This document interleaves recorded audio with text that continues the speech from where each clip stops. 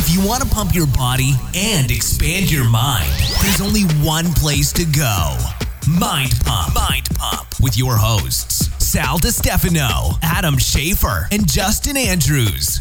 In this episode of Mind Pump, Amelia Boone. Oh, the Queen of Pain. She's got to be one of the most decorated obstacle course racers. She is a badass in the world, right? She's amassed more than 50 podiums and 30 victories in obstacle course racing. So crazy. But a lot of people don't know she went through some crazy struggles. I think in 2016, stress fracture to her femur and to her sacrum.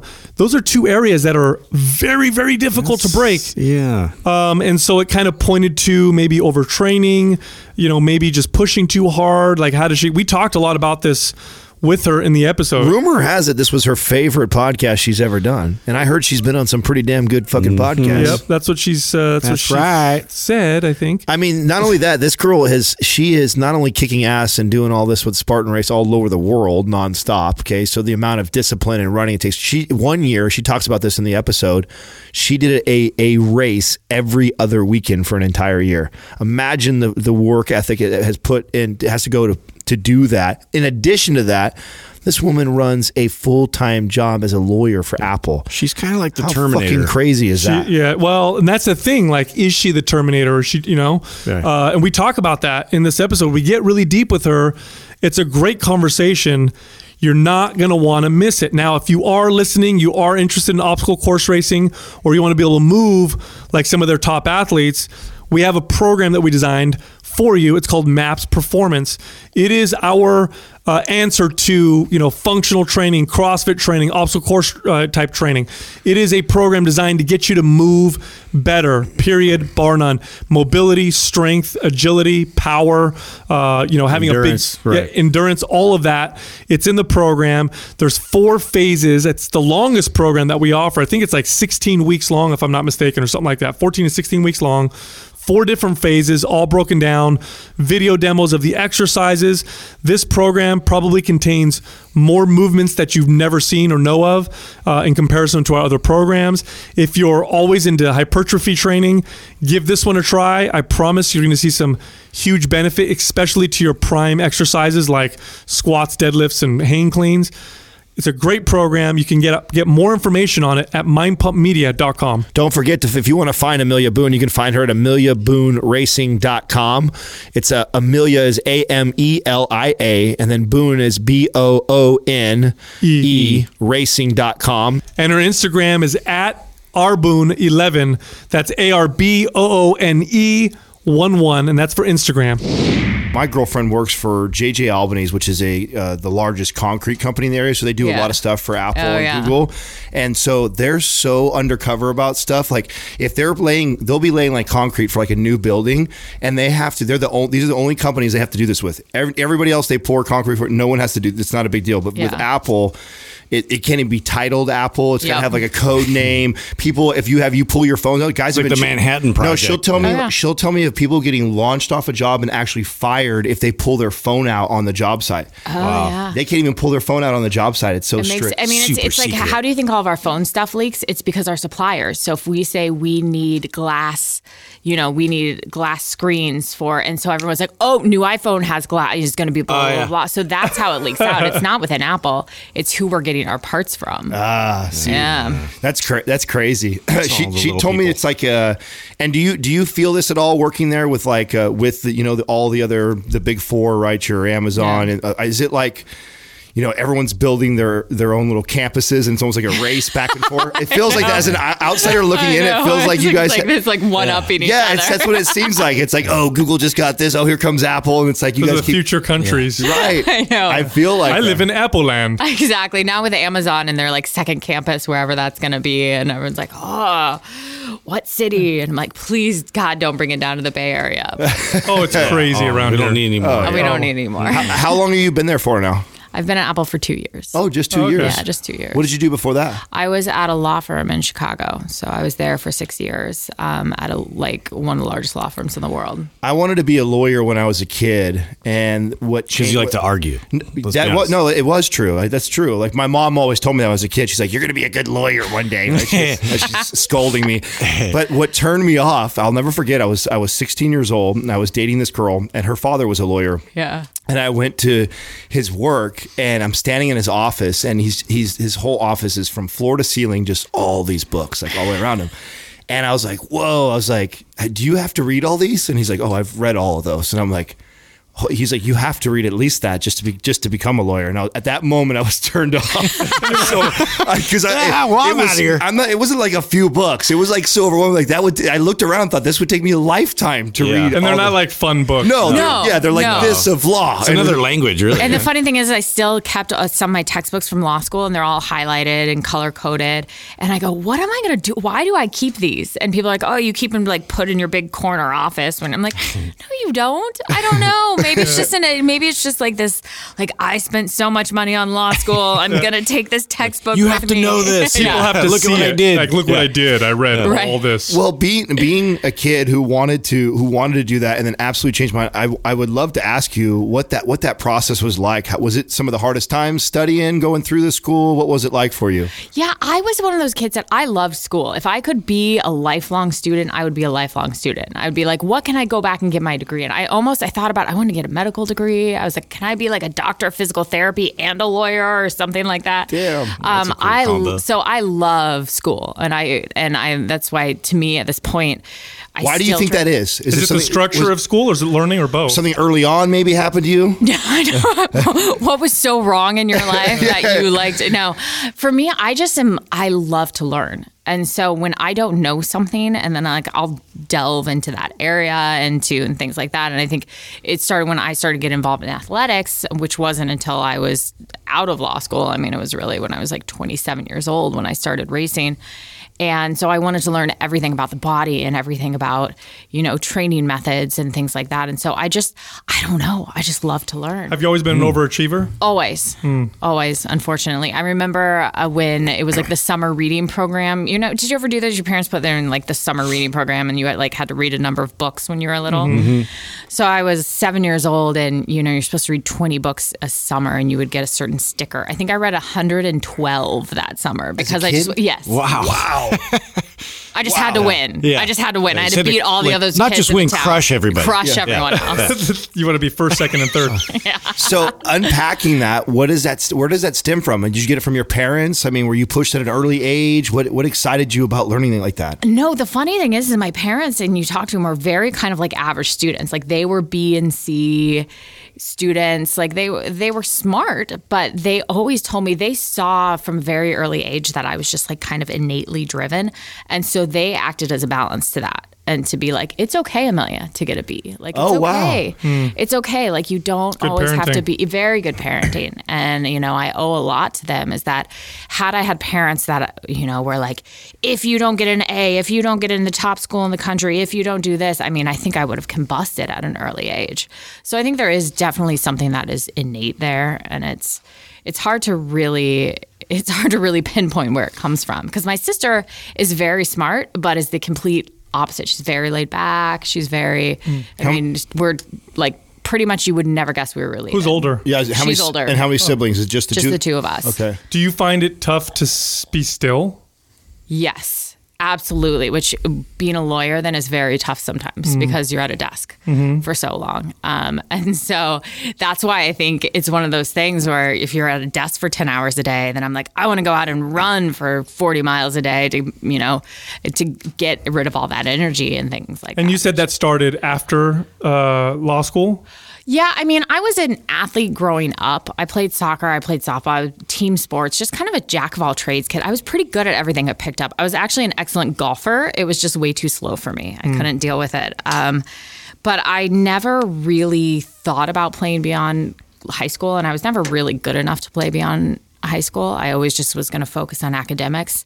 And so I didn't really do anything during college, during law school. I think I was one of those people, I went to the gym and did the elliptical for 30 minutes because like that's what you did to do to stay in shape, right? But it wasn't until I was a first year associate at a law firm in Chicago, and I saw a lot of my friends around me to deal with the stress. You know, it's a very high stressful environment. There was a lot of happy hours and a lot of boozing, and don't get me wrong, like I'm all for that, but that's how they decompress. And I kind of found racing and athletics as like my stress release, and that's kind of where it started. What was the first thing that you did that really kicked that off? Was it a race or was it? Yeah, I signed up with through friends of 4 coworkers at work. Showed me this thing. They're like, look at this. It's called a Tough Mudder. And they showed me like these people crawling through electrical wires and jumping over fire. And I was like, sign me up. Yeah, you're like, that's me. Sign me up. Let's do this. So it was up in Wisconsin at the ski hill in Wisconsin. And we ran it and we finished. And everyone was like, that's cool. Check that off the list. Like, go back to our lives. And I was like, when was the next one? And I got an email a week after that said, congratulations, you're invited to sign up for the first World's Toughest Mudder. So the World's Toughest Mudder was a Tough Mudder course where you did it as many laps as possible in 24 hours. I'd only run one race in my life at this point, this Tough Mudder. And for some unknown reason, I decided I wanted to do that. It was in December in New Jersey, and no experience. The furthest I'd ever run was 13 miles.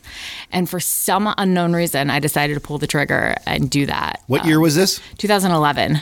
Okay. Yeah. And it was probably the most miserable that I've ever been in my entire life, but I think it was the most alive that I ever felt, too. And that's just kind of what kept me coming back. Now, do you have this personality in everything that you do with work and everything else? Do you feel like that? How you do anything is how you do everything?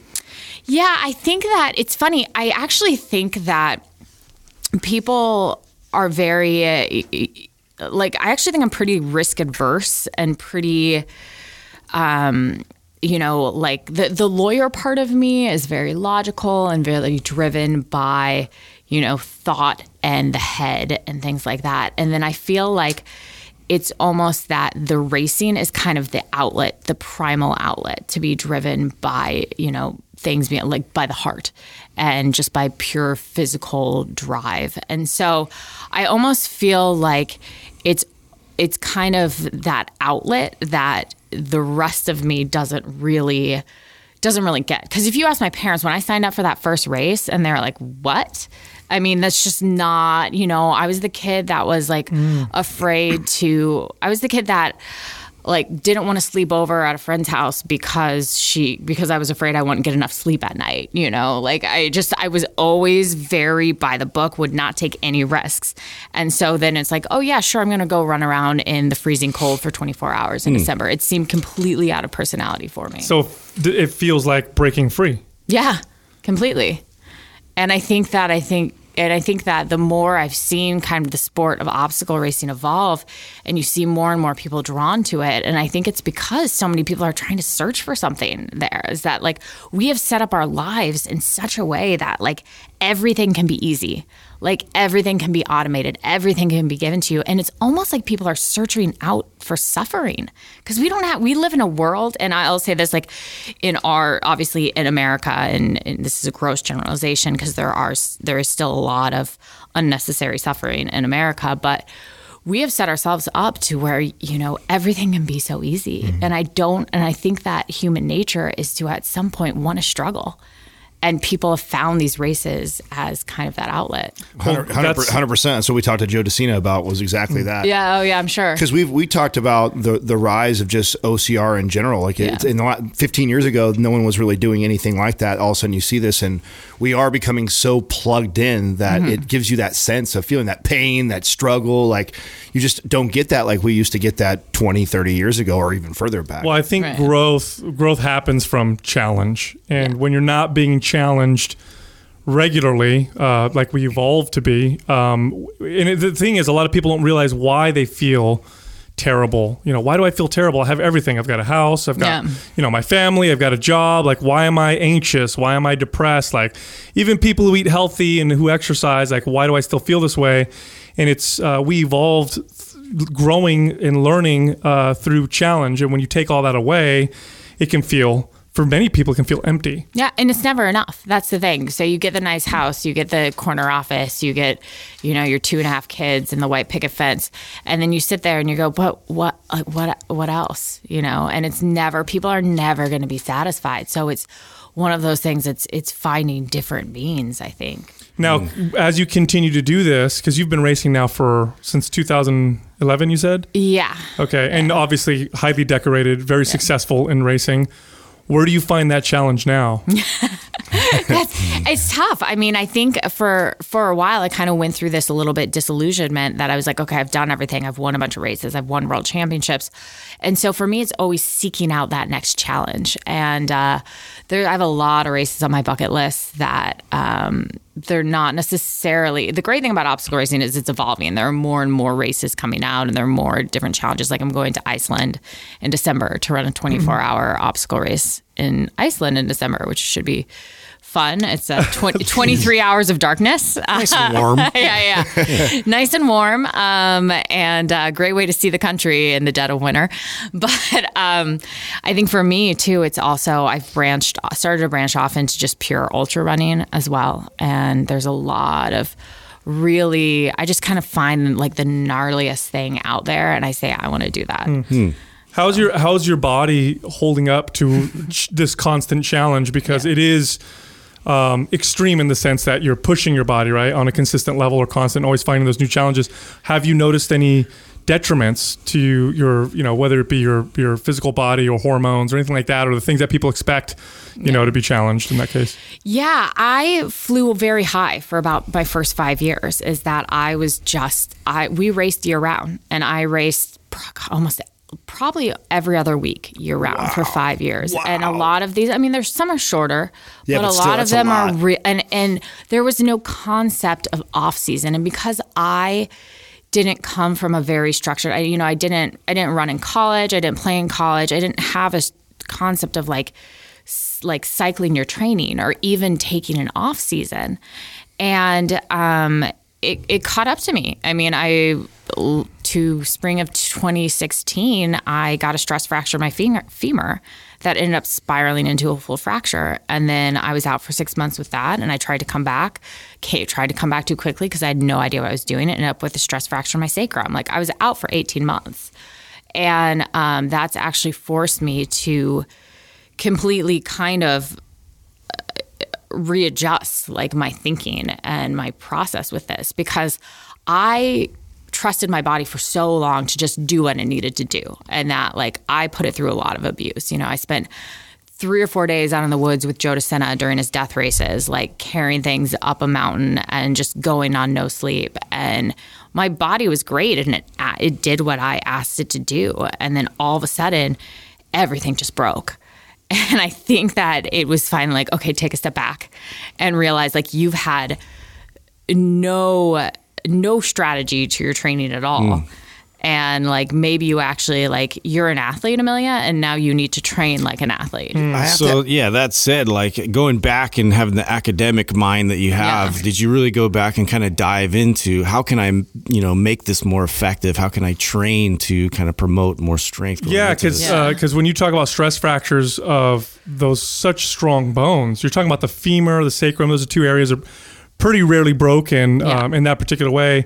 Did you have to go through testing to see what's going on? Are my mineral levels off, hormones, what's happening? Yeah, so I went through, had a DEXA scan for bone density, and, luckily bone density was normal. Vitamin D was normal. I'm a sun worshiper, so everything was normal in that regard. But to be completely honest, I hadn't had periods for a really long time either. It's just with the level of training. And so my estrogen levels were non-existent. And I also realized I was, with the femur, I was starting to, I'm pretty lean as it is, but I was starting to lean out more and I never get on scales. And so I think I was starting to drop a lot of weight with how much that I was running. And I didn't really realize it. And just the body can't take that. Mm-hmm. And then it was interesting, after the femur, I was no impact and I carry a lot of muscle, and I ended up losing 20 pounds when I was no impact, after after the femur stress fracture. At this point, are you questioning your own drive in this sport at all? I'm questioning like my body. I'm like, what did I do? You know, like if anything, it lit the fire to like when you're involuntarily sidelined, all of a sudden something you are like, wait, no, that's my identity. That's my life. Like I want to come back to that. So a part of me that was getting burnt out on all of it, I suddenly rekindled that drive. But I was also just sitting there and being like, what is going on, you know, and trying to figure out. And through this entire process, through, you know, the year plus on the sidelines, I realized the things that I did wrong. And so like with the femur, and this is what I tell everybody now, and this is exactly what happened and what I did wrong is like when people get injured, you think you're like, shit, the first thing is like, I'm going to gain weight, you know, I'm going to get out of shape, I'm going to blah, blah, blah, blah, blah. You should actually probably gain weight while you're injured because like your body needs that. And I'm not talking like 30, 40 pounds, but like, you know, your body needs those extra nutrients to help heal.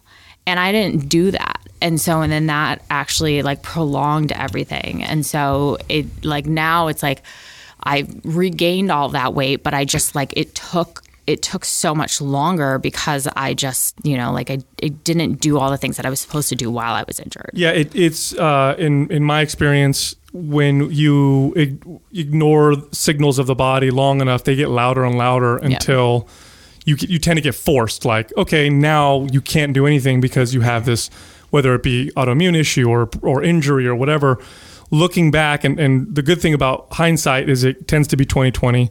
Looking back, where there's signals leading up to those two things that you can look back and say, okay, those might have been some signals telling me that I needed to change things or adjust my nutrition or whatever. Yeah, honestly, with the femur was really tough because I have a fully torn labrum in that hip, which refers a lot of pain down through kind of the area where the stress fracture happened. So I just thought I was running through with a torn, like I was running through it thinking like this is pain that I'm familiar with because it's a torn labrum. It's gonna like ache until I get it fixed. So that one. I mean, my big issue there is I was ramping up to run Western States, which is like, you know, the Super Bowl of ultra marathons. And I ramped up my mileage too quickly. I absolutely did. I went from running like 50 miles a week to over a span of 2 months, I bumped from 50 miles a week to 100 miles a week. I mean, it's just, it's stupid. It's absolutely stupid because I didn't know what I was doing. Mm-hmm. And so, but I mean, I definitely, with trying to come back after the femur and then trying to come back with the sacrum, like I tried to start running when I was severely underweight and like I had no muscle mass. And within 3 weeks when I started running again, like I ended up with a stress fracture in the sacrum. So had I had to do it over again, which I hope I never have to do over again, my biggest thing is like once, you know, for anyone who's gone through a stress fracture or major injury or something like that, like rebuild your strength first and then introduce impact again. I wish I'd started off with like, you know, just pure strength work, gotten back to squats, deadlifts, everything that I used to do. I used to do a lot of CrossFit, which I got away from. And, you know, CrossFit, we can talk about positive and negatives, blah, blah, blah. But I was a much stronger athlete, I think, when I was actually moving heavier weights. And so for me, it was like, okay, like work on plyometrics, work on balance, work on, you know, just those strength aspects, build up that muscle first, and then go back to trying to run and trying to do and reintroduce the pounding and the impact. Did it ever cross your mind to maybe stop altogether? I did. It did. And it was after the sacrum. I threw my hands up in the air and I was like, I can't. I tried to cross-train my way throughout the stress fracture in the femur, and what I ended up doing was just making things worse because I was creating more imbalances. I was riding an a assault bike with one leg. I mean, so you think about it, I was just pedaling with my left leg, thinking that I was like getting in a workout where my right leg was atrophying because it was broken. I mean, and so, yeah, with the sacrum, for 4 weeks, I did nothing. And it was the worst. It was so bad. But it was necessary. Well, knowing your analytical and logical side during this time when you're sidelined, forced to not move, are you reading and learning a lot about how to progress afterwards? Mm-hmm. So you're doing lots of study at this point. Lots of study, yeah. Now, what about rest and meditation and these types of things? Were you visiting any of this at this moment, or was this always part of your training? Yeah, no, I famously said, like, I don't meditate. Running is my meditation. And that was about 3 months before the stress fracture happened, or as I call it, I came down with a case of the femurs. So I was kind of forced at that point, and I downloaded all, I did Headspace and Calm and played around with those apps, and I got into a daily meditation practice. And it was really hard. And I do it every day still, and I'm really bad at it. Like, I'd like to say, like, I'm really good at, but most of the time I'm sitting there thinking about my to-dos the next day, and like, I'm still really bad at it, but I do it every day. And at some point, I feel like it will magically become easier. It's a practice, and for overachievers, that's the hardest part. Yeah. No, it's for someone we can all relate, right? We've talked about this on the show before. When you're a very type A type of personality, to settle us down, but like I always talk about on the show too, it's those are the people that need it the most. Yeah. Like, if there's anybody that needs meditation in their life, it's like us and you, like, because we are so go driven, run these crazy races, train all day long. Like, we are so competitive with ourselves. I feel like that we will benefit from that more than anybody else. Yeah. So it's, did you get scared when you lost your period? I would think that would freak you out going through that. Yeah. So one of the tough things for female athletes, and I can say this for anyone out there, is that, so for instance, if you are on some type of birth control, like, so I've been on had an IUD for 10 years. So you don't get periods with that. So you don't actually know if you are getting periods. And so the key was, then I had to go and I did tests, and I saw an endocrinologist, and they do your estrogen levels and your luteinizing hormones and everything like that, and tell you, like, whether or not you'd be getting it, because estrogen is so key for bone health. And so I think that was one of those things that, they talk about the female athlete triad and blah, blah, blah, blah, blah, but it was bringing back up those estrogen levels. So I highly recommend for any female out there who's struggling with injury, and if you aren't getting, periods because you are on some type of birth control, like, get tested and check it out. Yeah, well, if you would have been tested, you could have gone. I would have known. You could have taken preventative measures and things like that. And so these are all things that now, in hindsight, that I wish that I'd done. But I was like, things are going fine, and blah blah blah, and so it's knowing that. That was, really important for me. How has your training changed since then? Mm-hmm. Yeah. Because it's been over a year ago. Yeah. That'll happen. I mean, so basically when you start, I had been off running for pretty much a year. And so it's frustrating because you're pretty much starting over from ground zero at that point. And one of the big things is I need to learn how to move again. So especially when you have anything with a back, if you've ever thrown out your back, if you've ever done anything, how everything is connected to, all your vertebrae and your sacrum, and everything locks down.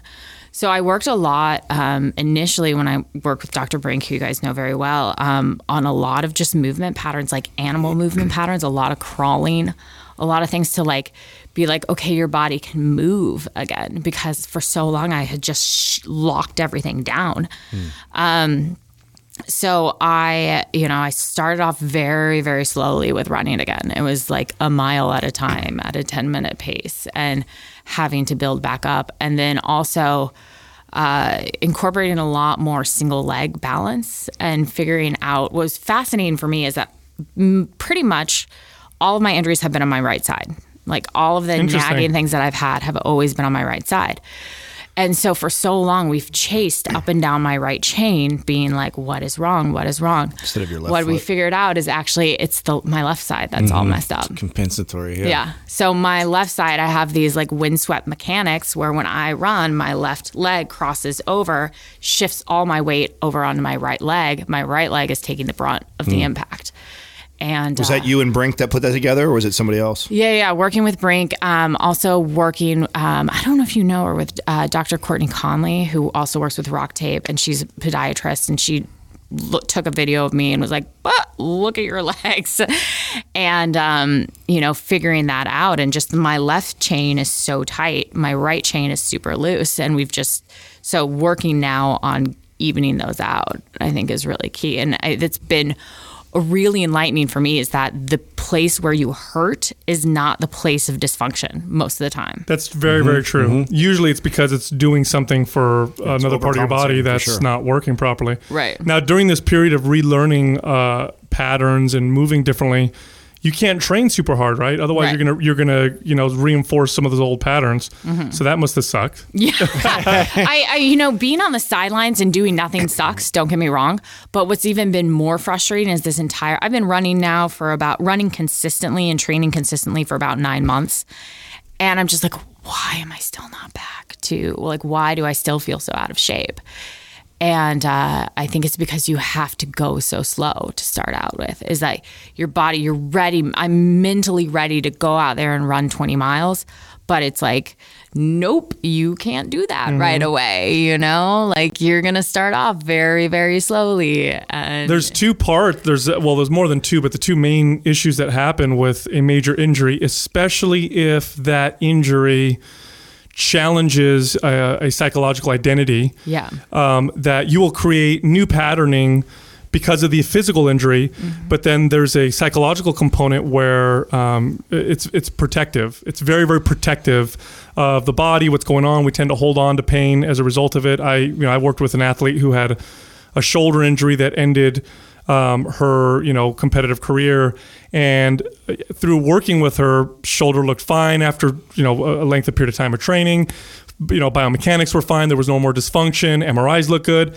Still felt that shoulder pain. Still was moving in a way that was almost trying to protect it, which then reinforces more bad patterning. Yeah. And it was really through identifying that psychological component to where she was able to, and really, it literally happened one day. One day, it was a light bulb that went off for her, and she was like, "Whoa, my shoulder doesn't hurt anymore." And over the course of weeks, it started moving the way it should. So that's the tough part when you're such a decorated, athlete in a particular sport or event, and you have an injury that literally challenges that. Yeah. And the mental discipline of it's been able to get you through all these things, right? So now, how do you sort of reframe that thought process, going into training and going into competing now?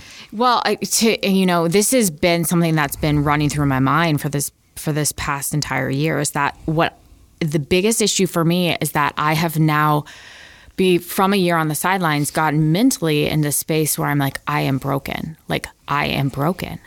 And getting out of that is really hard. And it's almost like I made my career, my athletic career, known. People know me as the queen of pain.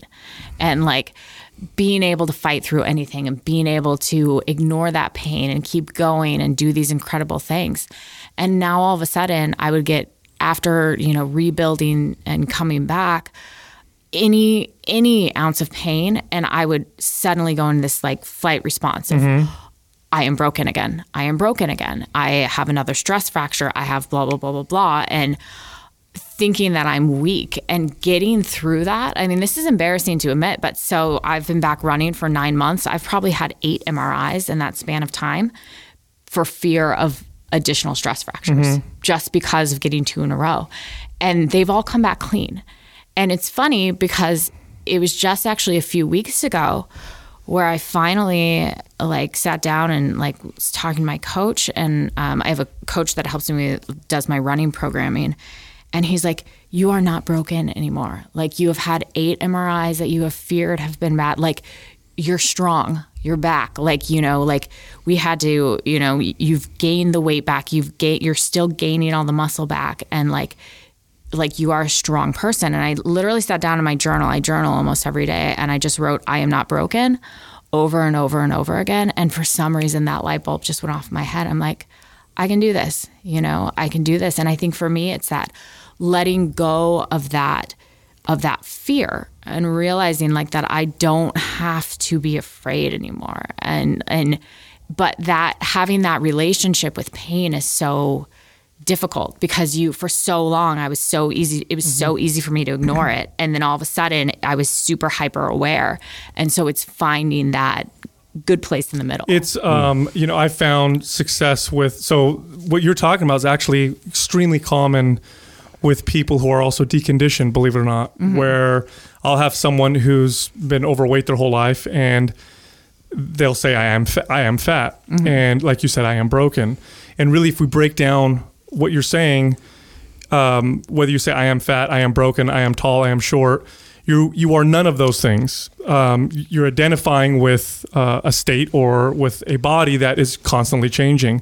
And realizing that helps a lot of people. Realizing that they're not fat, their body has body fat, or I am not broken, I've had broken parts. It is not who you are, because once we start to identify with those things in our bodies, if we encounter a challenge, it challenges our very core of who we are.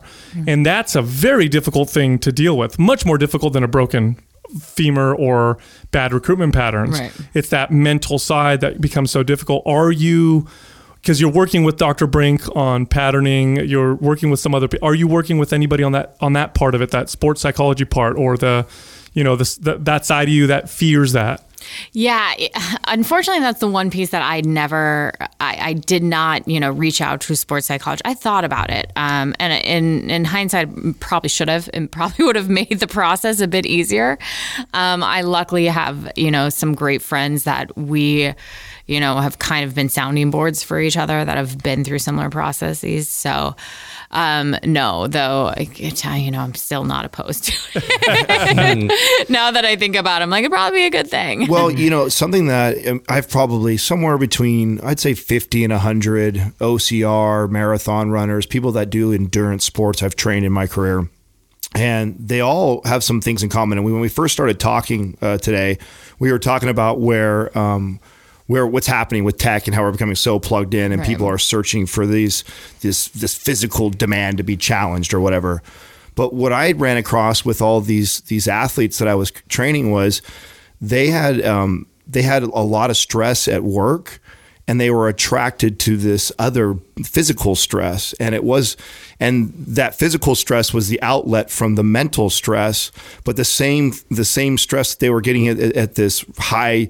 And I think of someone like you, I can't help but think that with the job you have. I mean, you're an attorney for one of the largest companies in the world. I know you can't have like a low stress job. Yeah, you ain't got to tell me. We don't have to talk about your job. Yeah. And I already know, just with my experience. And so, someone like you, and it would take a long time for me to get this message across to the people I was coaching, but because I know you love what you do, but I would eventually tell them that, all these signs that we're getting, this is your body telling you that you already got plenty of stress in your life. You already got a lot of challenge. You've already got a lot of drive. And I was going to ask you, because you seem very self-aware, that I always say on the show, your greatest strength is your greatest weakness. And for sure, your drive has made you very successful in many avenues. Where do you see that hindering you or holding you back? Yeah, I agree. And the funny thing is it took me a while to realize that whole stress is stress concept. That's physical stress, mental stress, emotional stress, like they all break your body down. And I had in my mind that, look, I can run really hard in the mornings, but it's okay because I'm sitting on my butt for 10 hours a day. So I've got all the time in the world to recover. What I didn't realize is that, most professional athletes who are training at the type of level that I train at, they train in the mornings, but then they're doing all the recovery things during the day that you should be doing and sleeping.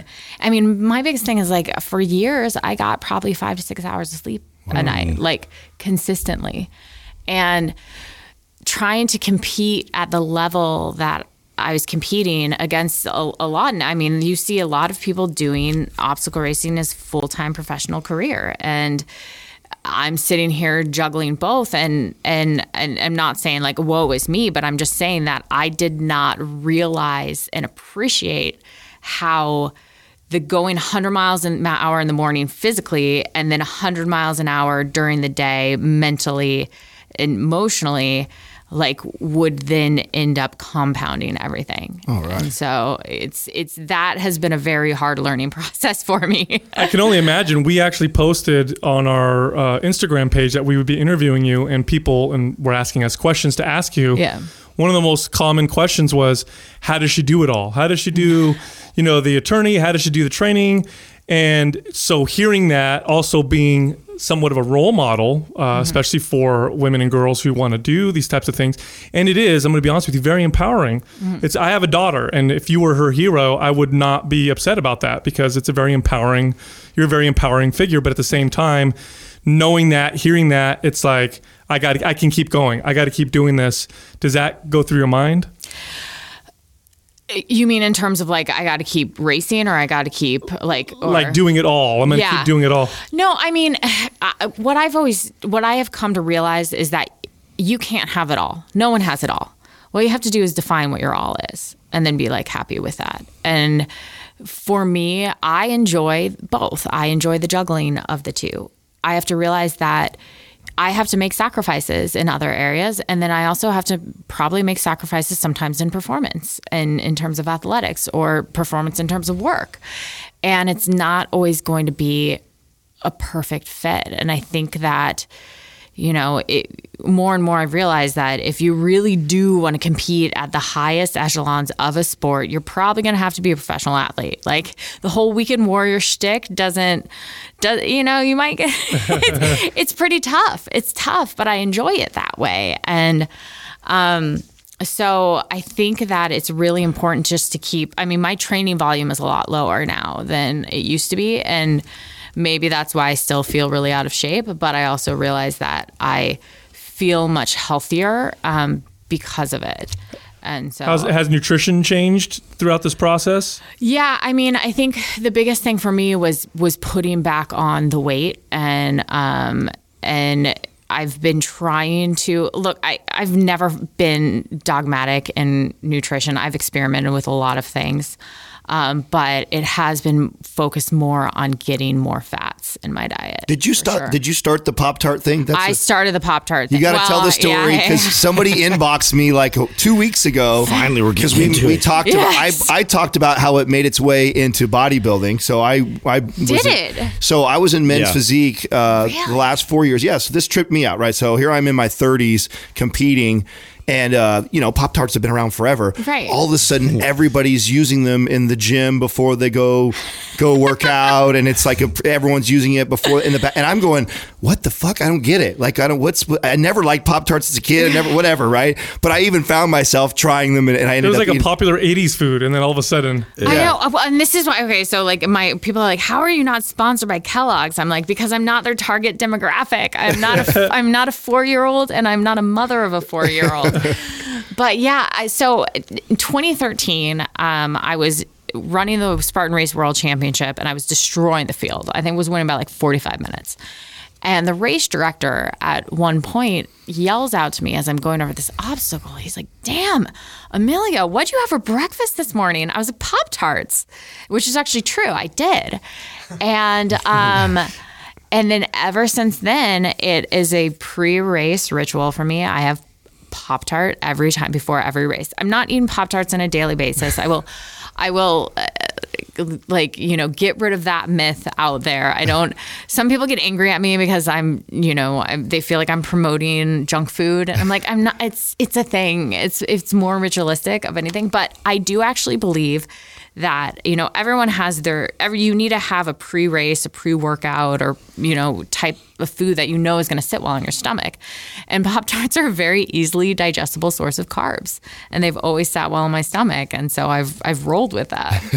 But it's made its way into the bodybuilding world. I know. And it's cinnamon roll. Oh, okay. Cinnamon roll is hands down the best, if I recommend people to try. I have not tried. I have a box of like the Jolly Rancher ones sitting at my house, and I just can't bring myself to try. I was a toaster strudel kid. That one was yeah. But see, the issue with toaster strudels is that when you're traveling, and I race in the middle of nowhere. Like, our races are in the middle of nowhere. Squaw was a an outlier, but they're generally like there's nothing around. So you're not going to have a microwave or a toaster for a toaster strudel, unfortunately. How do you deal with, you touched on something. I saw you kind of roll your eyes a little bit with the people that give you a hard time. And I'm sure I'm sure in the last 5 years, this is probably a somewhat new experience for you. I know it's been even for us, and we talk about on the show of, once you gain this traction of people following you, how do you deal with that stress? You probably get a lot of people that are always trying to tell you what to do and what to say, and how do you handle that? Yeah, it's hard. I'm not gonna lie. I wish I could be one of those people that's like, I can tune out the people on the internet and blah blah blah blah, and I don't listen to them. I'm actually a pretty sensitive person, and so I think it's just more.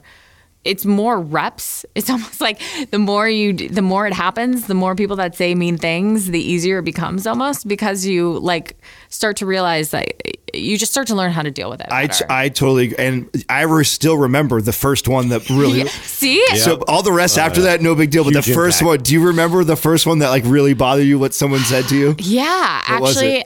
So there was a picture of me jumping over the fire, winning a Spartan race a few years ago.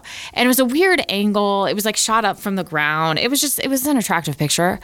But like a bunch of people on the Facebook page, all these dudes were like, weird body, like weird. And I was sitting there like, what?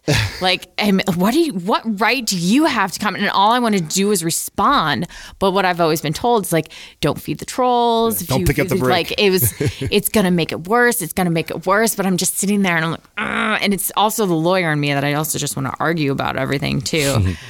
So I try to not, I try to just kind of like, don't fan the flames. But I think it's also hard for me because people told me like, just don't read your Instagram comments or don't blah, blah, blah. But I like to engage with people. And so if somebody's taking time to like comment on my Instagram, like I'm going to respond to them. So I do read the comments. And to be fair, 99% of what I get from people, like people are fantastic, but it's just always that one asshole that can ruin everything. Seriously. Yeah, we experience that ourselves. Yeah, I was like, I'm sure that you guys get it all the time too. Adam gets it all the time. Whatever.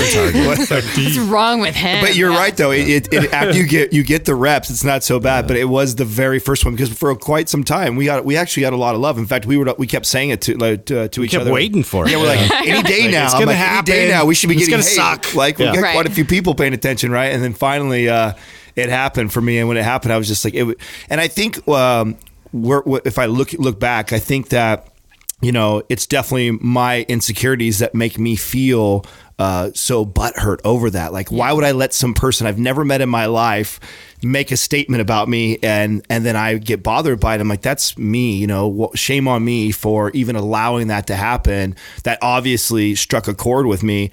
And so it's what I've actually now flipped it on its head. It's been huge growth for me that every time I get attacked or that actually gets me in that feeling where I want to respond, now I've trained myself, one, not to respond, and then two, like kind of reflect on that, go like, okay, what does that say about myself? Why do I let some strain? Because who's this person to me? I don't know who the fuck. Why are they giving them control? Yeah, why would I even give my power away like that and allow that to even bother me? And so it's allowed me. It's been huge. I mean, we talk about all the time. The show's so much like therapy, like because you do. We get so many people, I'm sure, commenting on hanging on every word that you say and that you do.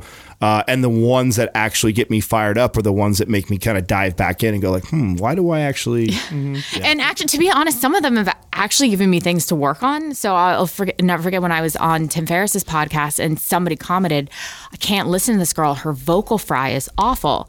I had no idea what vocal fry was. Yeah, neither do I. And I was like, it's, how it tends to be, men do it too, but women get crucified for it. And so it's kind of trailing off and like that kind of thing. And apparently I've read studies that it doesn't mean it's correlated. It seems Valley Girl, I guess.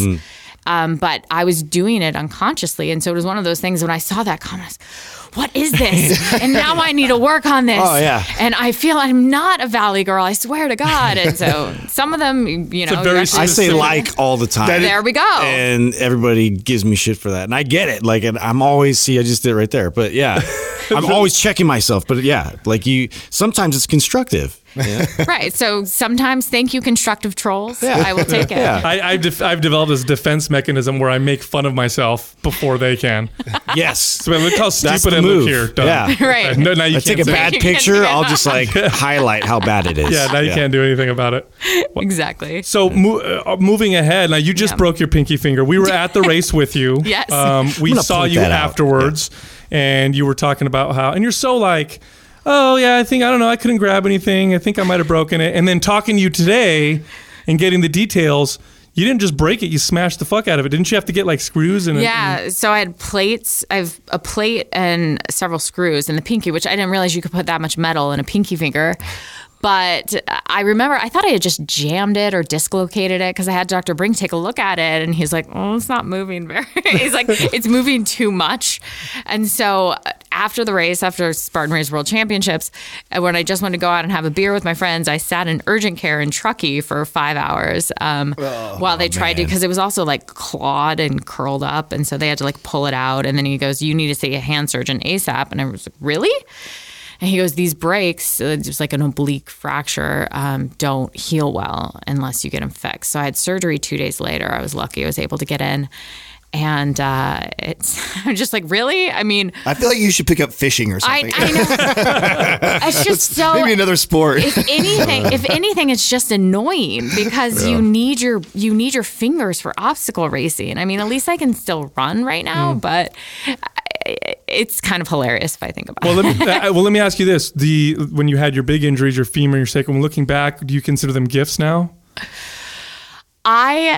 When I got injured, she's like, hell no. Dude. Well, no. So this is funny. When I got injured, everyone told me like, you'll come back stronger. And I just wanted to slap them. Like at people, I was like, there will be a silver lining in this. And I'm going to smack you across the face right now. Shut up.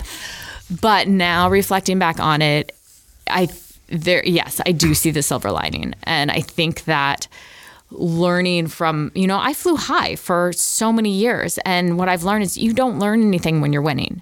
And I feel like life lessons can be overrated sometimes, but I also feel like they make you a smarter person and a smarter athlete. And so to sit out for that entire year, to kind of reformulate my relationship with the sport, to kind of look at where I want to go moving forwards and what I want to do as an athlete and as a person, I think was very valuable time for me. Tell me more about what you just said about life lessons. About how they're overrated. Yeah. Where does that come from? You got to share it now. No, I mean, I think life lessons are very important, but I also think that now we can be in this situation in the culture where it's always about lessons and it's always about being deep, and people can almost like overthink and overprocess and overanalyze. And sometimes you just got to be. Sometimes I think that the more miserable people, if a person is miserable, it's almost because they're like stewing in their own shit way too much. It's more often than not. Yeah. That's what I think. Right. And so I'm all for lessons and I'm all for the learning. Life is a constant process and I love that process and I kind of love the ups and downs and I've learned to embrace that. But I also think that sometimes, you can just circle the drain for so long. Yeah, exactly. Yeah, you don't come across as somebody that. No. What do you currently feel like you're working on within yourself? What are you currently working on? Good question. I feel like right now I'm kind of in this transition mode in terms of, as an athlete, I mean, you go through this process where it's like, when do I hang it up? And I'm not hanging it up, but it's, if you're no longer, for so many years, I was on the top of every single podium and I was winning everything. And then you're off for a year from injury, you come back and you're not performing at the same level that you were.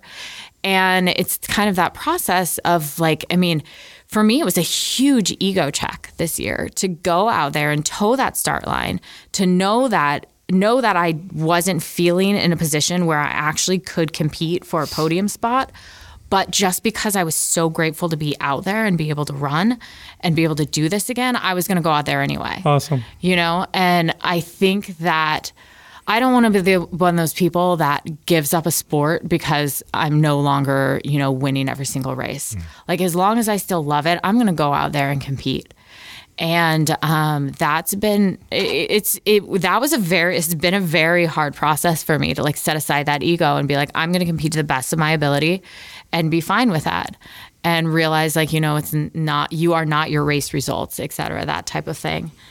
And so that's been something that I've been working on. And then just really kind of owning like where I am and what is the new challenge that I want to take on. And like, I'm always going to be involved in obstacle racing. I'm always, I'm going to run Spartan races. I'm going to run Tough Mudders, but like there are other things out there that I'm really, really drawn to, and just kind of gearing up and figuring out how to take those on. What you're saying about, doing them because you can do them, not necessarily because you're going to win, that kind of embodies the spirit, I think, of what obstacle course racing wants to stand for. Mm-hmm. So that's pretty awesome. When's the next race for you? Do you have any in your scope, or are you just waiting right now? Yeah, I mean, so I have two big ones coming up. The first one, World's Toughest Mudder, which is, is a 24-hour race, is in 2.5 weeks at this point, and that's going to be difficult with the pinky. It's going to be a game day decision. I mean, that's tough. People are like, just go out. There's a guy that ran it with a broken arm last year, and I'm like, yeah, but I still want to be able to compete, and that's like, yes, I can go out and run it for fun, but I mean, it's really hard to do obstacles with only one hand. So I'm hoping to, nothing wrong with saying you want to win. No, right? I mean, that's the thing is like, I still want to compete. Like, so it's just like, am I okay going out there with a massive handicap? And is it smart of me? And I'm going to have to, I see my surgeon the week before. And then there's the one in Iceland that I spoke of earlier. Spartan has a 24-hour race in Iceland in December that I should be good to go for, hopefully. And then it's next year. I think I'm going to focus a lot more on ultras and ultra marathons. And really, I'd love to get back to Western States, which is where I was training for that when the femur happened, and just some other big races on the horizon. So you strike me as somebody who probably has a lot of women that look up to her, and you probably even mentor quite a few people. Do you have like a circle of people that mentor you, or that you look up to, or that you seek advice from, or are you just so overwhelmed with everything you've got going on? I'm a lone wolf. No, I'm kidding. No, I definitely have a group of, what's funny for me is that I have some of the people that keep me the most grounded in their life are the people that I've known since I've been very young. And so my closest girlfriends in life were like a group of like 7 of us from middle school and high school. Oh, wow. That's awesome. They know nothing about the racing world, but it's so refreshing. And we rarely see each other because we all live in different parts of the country. But like, to keep those people and keep them grounded in your life, and because they've known you from so long, and they don't give a shit about family. My racing. Yeah. Like, they don't care. Yeah, it's like refreshing. They're like, do what you want, But then I have, some good, one of my great girlfriends, Caroline Burkle, she was an Olympic swimmer, and, she has been my rock throughout all of this. And, and I have just different people, different coaches and things like that really kind of keep me together. And that's really important. And honestly, my family is the most important to me. I talk to my parents at least once a week, and they hear everything. So, well, what does your daily schedule look like? Yeah. Yeah, I'm a morning person. Some people would say it's a middle of the night person, but I'm up about 4 a.m. And then that's when I train. It's difficult now because the light in the winter, the sun doesn't rise until later, and the trails don't open until later, but I'm out there with a headlamp normally dodging the Rangers. Don't tell them that. I hope none of them listen. And so no, I have a big Ranger following. Yeah, do you have a big San Jose Park Ranger following? Yeah, it's huge. Darn.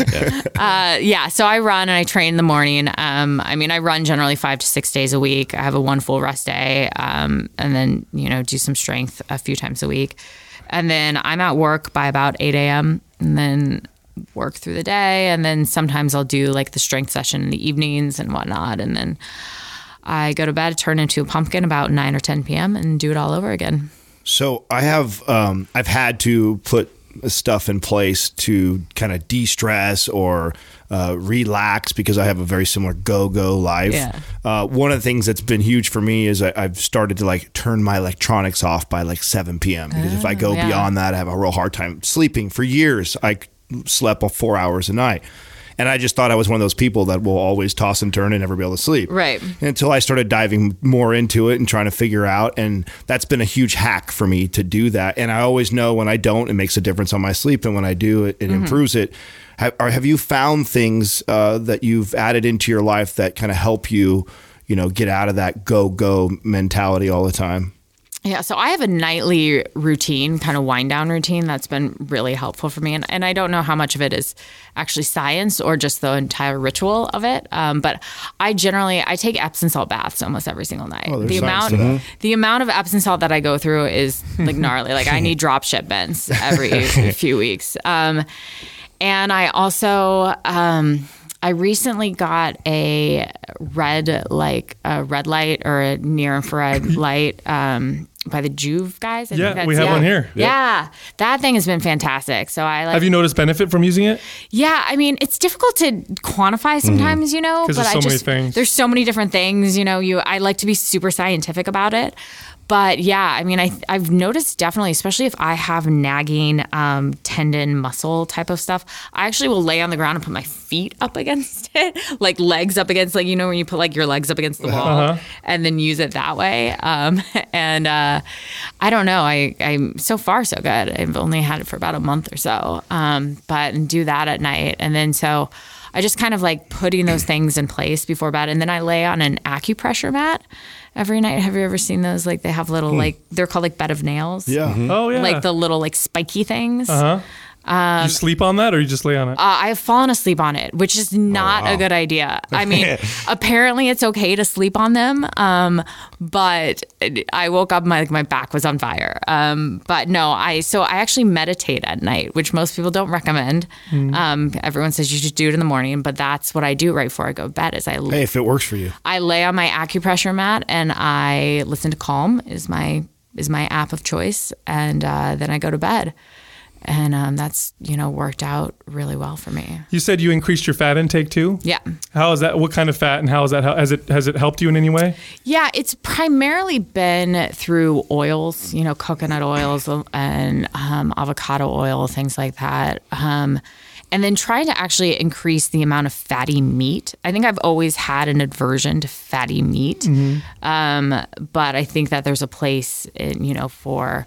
I've definitely tried to increase red meat intake as well. Like fattier cuts of that to get in some of the fat. I mean, like I said, it's hard to notice. It's hard to, because I'm not very scientific about it. I'm like throwing in everything all at once. But I definitely feel in terms of recovery and whatnot and just healing process is helped out by the extra fat intake. That's awesome. Have you ever tried to follow like a super regimen meal plan before, or have you just kind of exercised your way through most of I know, right? My super regimen Pop-Tart. Well, I do like that you're honest about that, because it is. I mean, the amount of exercise and movement you're doing, you probably could almost eat calories. Yeah, I think I can get into a slippery slope if I try and get too controlled with my diet. And I tried to go super low carb and did a stint. I did a 3-day fast actually when my femur was broken, because I had heard about how fasting can actually send your growth hormone levels through the roof, which then stem cell growth, all that stuff. Right, which then stimulates healing. And but maybe not during injury. No, though it was an interesting experiment, because by the third day of like fasting, I was taking a bit of exogenous ketones. Like I was flying high. I felt fantastic. I was like, I could do this for 10 days. And then but I don't recommend that. But so I've never really gotten, that was the only time that I'd ever like really gotten ketosis, but I see how people like can kind of thrive on that. Yeah. But it's too restrictive. I mean, it's just too hard. Well, you're an endurance athlete too. Yeah. It's not as advantageous for someone like you. True, though. There are a lot of, Zach Bitter is a fat adapted. We've had Zach on the show. But I don't think he's true. I don't. No, he still uses the carbs. So he uses carbs. Yeah, he runs keto, and then exactly. Then it just takes way less now, right? So that's what's so great, because it increases insulin sensitivity so much. So then when he is racing or running, he can take carbs, and his body just utilizes them very effectively. I don't remember what he said, but it was more. It was a huge. Yeah, it was the difference between, I think, in races in the past, he'd eat up to 600, 900 grams of carbs, where he only needed like 300 now or whatever. Yeah, I would love. I mean, in an ideal world, I would love to be. I mean, to get into that process, to become a fat adapted athlete takes a fair amount of time. And I've heard it's really hard for women. It's much, much harder for women. So when you're very true, so going so restrictive, either cutting too much fat or too many carbs for women while training at a very, very high intensity, when you put that all together, it can spell disaster for hormones. It can cause whereas, you can have estrogen issues when you go too low fat, you can have thyroid issues if you go too low carb for too long. Cycling it is what some people will find. Yeah, sort of something about like the T3 or T4. I can't remember which one of those is that can be thrown off by the low carb for women. Yeah, because your body starts to adapt. It's, I'm starving and I'm exercising a lot. Let's adapt by reducing our activity with our thyroid. So it's not necessarily a good idea. And as far as endurance is concerned, these ultra high, marathon runners, some of them do ketogenic diets and do very well. But when you're doing obstacles, which require some strength, probably not a good idea for performance. You're probably better off doing a little bit of both. Yeah, I would never. It's fascinating to me, but it's one of those things where I'm like, all right, I'm gonna get in ketosis. I'm gonna become fat adapted, and then like 3 hours later, I'm like, ooh, bowl of chocolates. Yeah. So it's just not gonna work. I've been meaning to ask you since you came in. Your necklace. Yes. What is that? It looks like a bone. It is a buffalo tooth. Oh, actually. Yes. Is there any meaning behind it? It was given to me, and I really like it, and I can kind of like rub it almost like a worry stone when I'm stressed out. And I don't think it was supposed to be a necklace, but I made it into one, so I like it. Very cool. Cool. Very, very cool. Well, thanks for coming on. Yeah, thanks for having me. Yeah, good time. It's been awesome talking to you. You're very inspiring, and I'm looking forward to seeing what you do in the future, whether that means winning more races or moving in different directions or whatever. It's very compelling hearing some of your stories. So excellent. Thanks for coming on. Yes. Always welcome down here. Check it out. Go to YouTube, Mind Pump TV. We post a new video every single day. You can also find us on Instagram at Mind Pump Radio. Thank you for listening to Mind Pump. If your goal is to build and shape your body, dramatically improve your health and energy, and maximize your overall performance, check out our discounted RGB Super Bundle at mindpumpmedia.com. The RGB Super Bundle includes MAPS Anabolic, MAPS Performance, and MAPS Aesthetic. 9 months of phased expert exercise programming designed by Sal, Adam, and Justin to systematically transform the way your body looks, feels, and performs. With detailed workout blueprints and over 200 videos, the RGB Super Bundle is like having Sal, Adam, and Justin as your own personal trainers, but at a fraction of the price. The RGB Super Bundle has a full 30-day money-back guarantee, and you can get it now plus other valuable free resources at mindpumpmedia.com. If you enjoy this show, please share the love by leaving us a 5-star rating and review on iTunes and by introducing Mind Pump to your friends and family. We thank you for your support, and until next time, this is Mind Pump.